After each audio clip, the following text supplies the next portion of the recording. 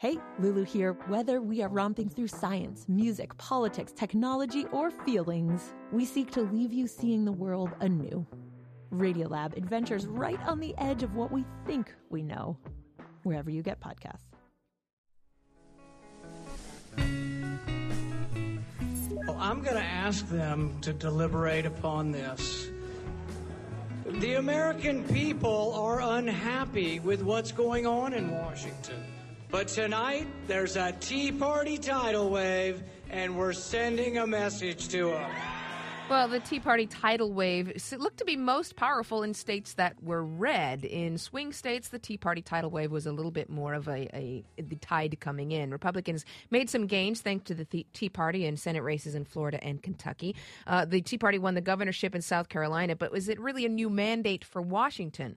Kate Zernike is with us. She's been following the Tea Party movement closely. She's the author of Boiling Mad, Inside Tea Party America, and she writes for our partner, The New York Times. And we're also with Ian Milcrest, the senior producer of KNPR's State of Nevada. He's been watching closely that squeaker of a race between Senate Majority Leader Harry Reid and Republican challenger and Tea Party favorite Sharon Angle. It's a race that Harry Reid came out victorious just barely on. Good morning, Ian and Kate. Good morning. Good morning.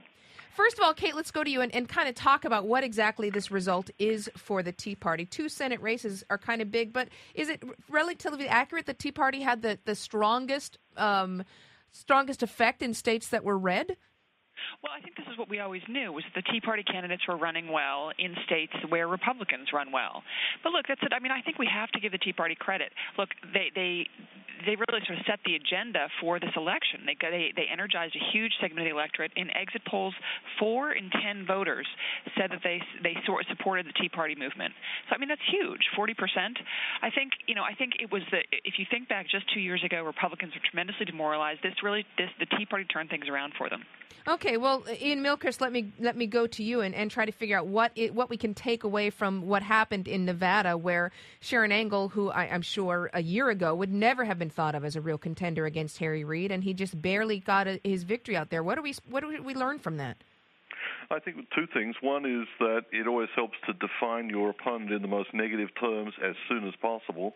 And second, have the best ground game around. And the Get Out the Vote effort that Harry Reid put together in 2008 paid off for him handsomely last night, because he was able to get out all his supporters, despite the fact that the polls showed that there was much more Republican enthusiasm. Well, I mean, the Democrats and the Republicans kind of put this in Nevada Senate race as their symbolic line in the sand, right? So, to a certain extent, is that a bit of a real victory for the Democrats in a mostly Republican result? It's a huge victory for Harry Reid. I mean, I don't think even the most optimistic observers thought that Reid was going to be able to get 2% early in the evening and extend that out over the rest of the night. One of the things that did happen, though, in this race was that there was some really nasty racist overtones at one point, anti-immigrant ads that Sharon Angle was running, and they seem to have backfired on her. The turnout of Hispanic voters yesterday was even higher than it had been in 2008, and that was a record high for the Las Vegas area and for the state as a whole.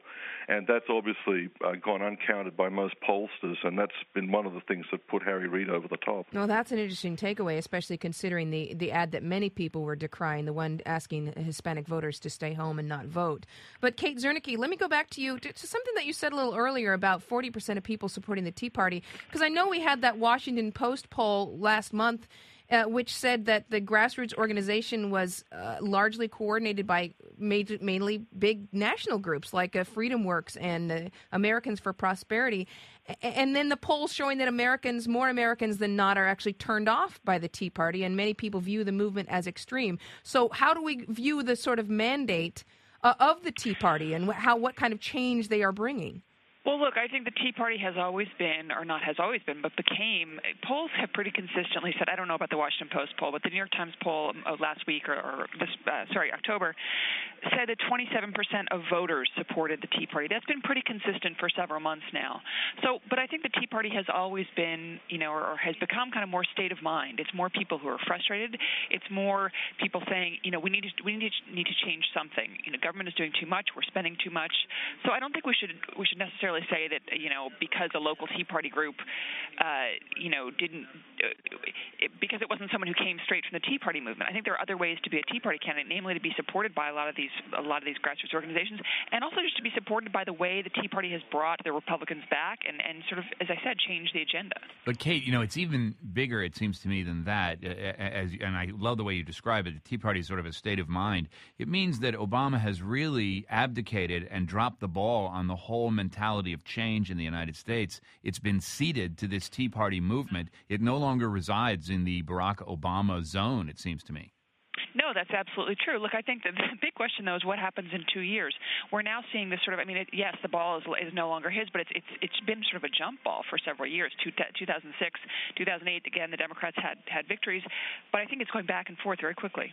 Well, Ian Milchrist, let me ask you about what is the state of Nevada at this point? Are we getting sort of a headline coming out of there with people absorbing the results of the elections now? Well, the headline is that Republicans won most of the races they were expected to win, and the Harry Reid-Sharon Angle race was the only one they did not win. So Reid ran way ahead of where other Democrats were last night. All right, so Harry Reid kind of bucking the trend there in Nevada. Ian Milchrist is the senior producer of KNPR's State of Nevada. Kate Zernike, writer for our partner, The New York Times, and author of Boiling Mad, Inside Tea Party America. We are following election results all morning long. And is this a national referendum? What do you think? If it's all politics are local, tell us what your local headline is.